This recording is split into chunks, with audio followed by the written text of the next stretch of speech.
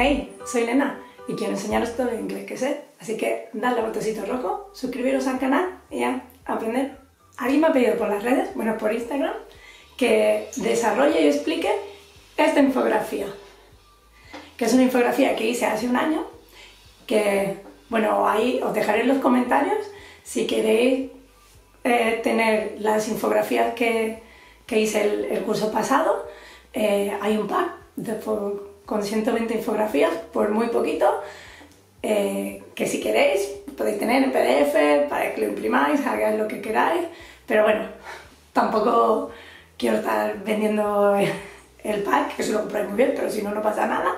En Instagram o Facebook ahí tenéis todas las infos que queráis, no os las acabáis. Y bueno, alguien me pidió que explique esta, porque la verdad es que es bastante liosa. Venga, voy a explicaros las estructuras y significados y en todos los contextos en los que podéis ver el verbo need. El verbo need es un lío, porque puede ser verbo léxico, verbo modal, podéis seguir de to infinitive, de ing, un montón de cosas como habéis visto en la info esta de antes. Os las de pedazo ahí y os lo explico poco a poco. Vamos a empezar con lo más simple. El verbo need, cuando es un verbo léxico, que simplemente significa necesitar o tener la necesidad de algo.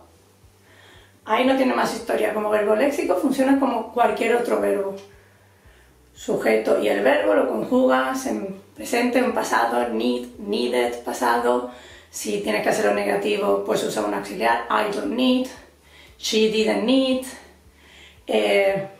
No se puede usar en continue, porque en the continuous form, porque es un verbo state verb. La podrías usar en present perfect, lo puedes usar con futuro, I will need. Cuando es léxico lo conjugas normal como cualquier otro verbo, con el auxiliar que le toque si hace falta, no tiene mucha más historia. Ahí tenéis algunos ejemplos. Por ejemplo, we need more food. We need more food. Necesitamos más comida. Presente normal. She doesn't need a new car. No necesita un coche nuevo. Tercera persona de singular y en negativo. She doesn't need a new car. Y en pregunta, did you need so many things? ¿Necesitabas tantas cosas? Did you need so many things? Esto, fácil. Como cualquier otro verbo, lo conjugamos. Presente, pasado, tercera persona, con sus auxiliares, y ya está. Vamos a ver lo que nos lea un poquillo más.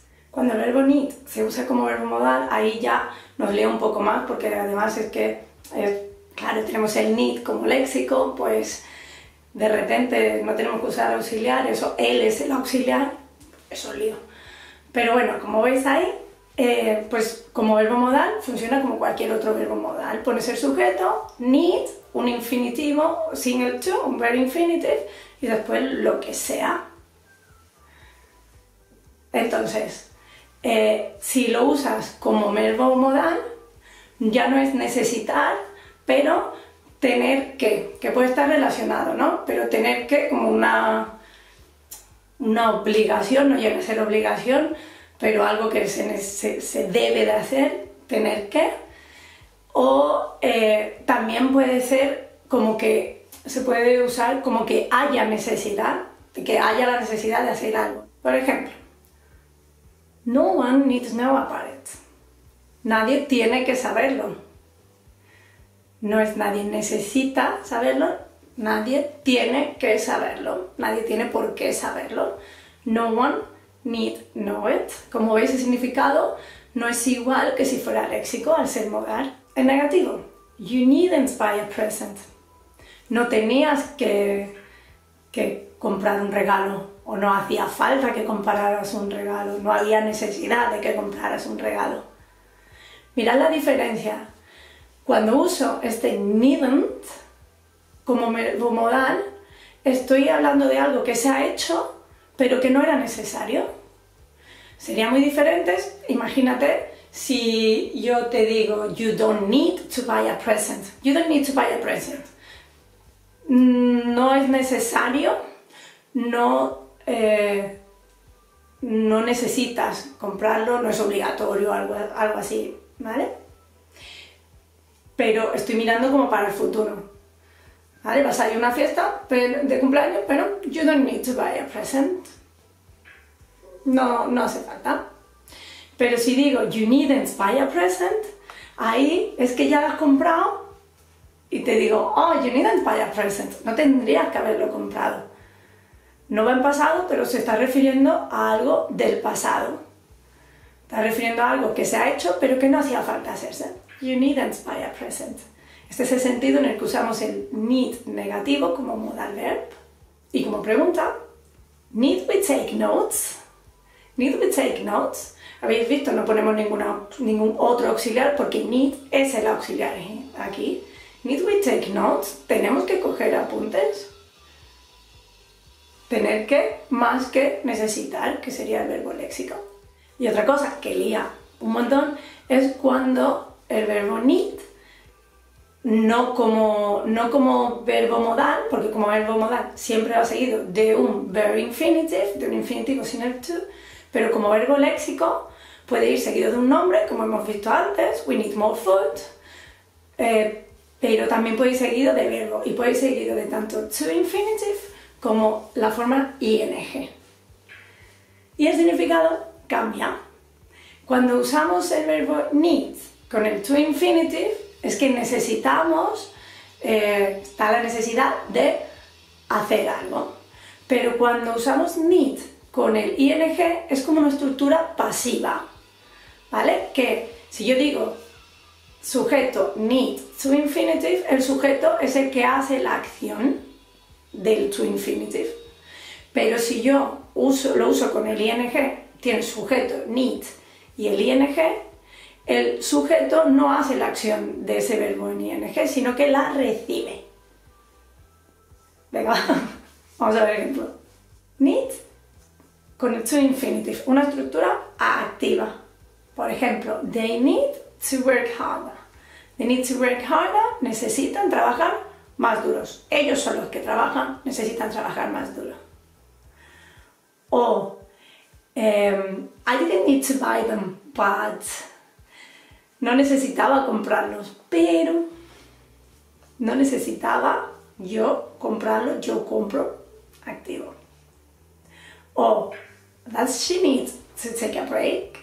¿Necesita tomarse un descanso? Does she need to take a break?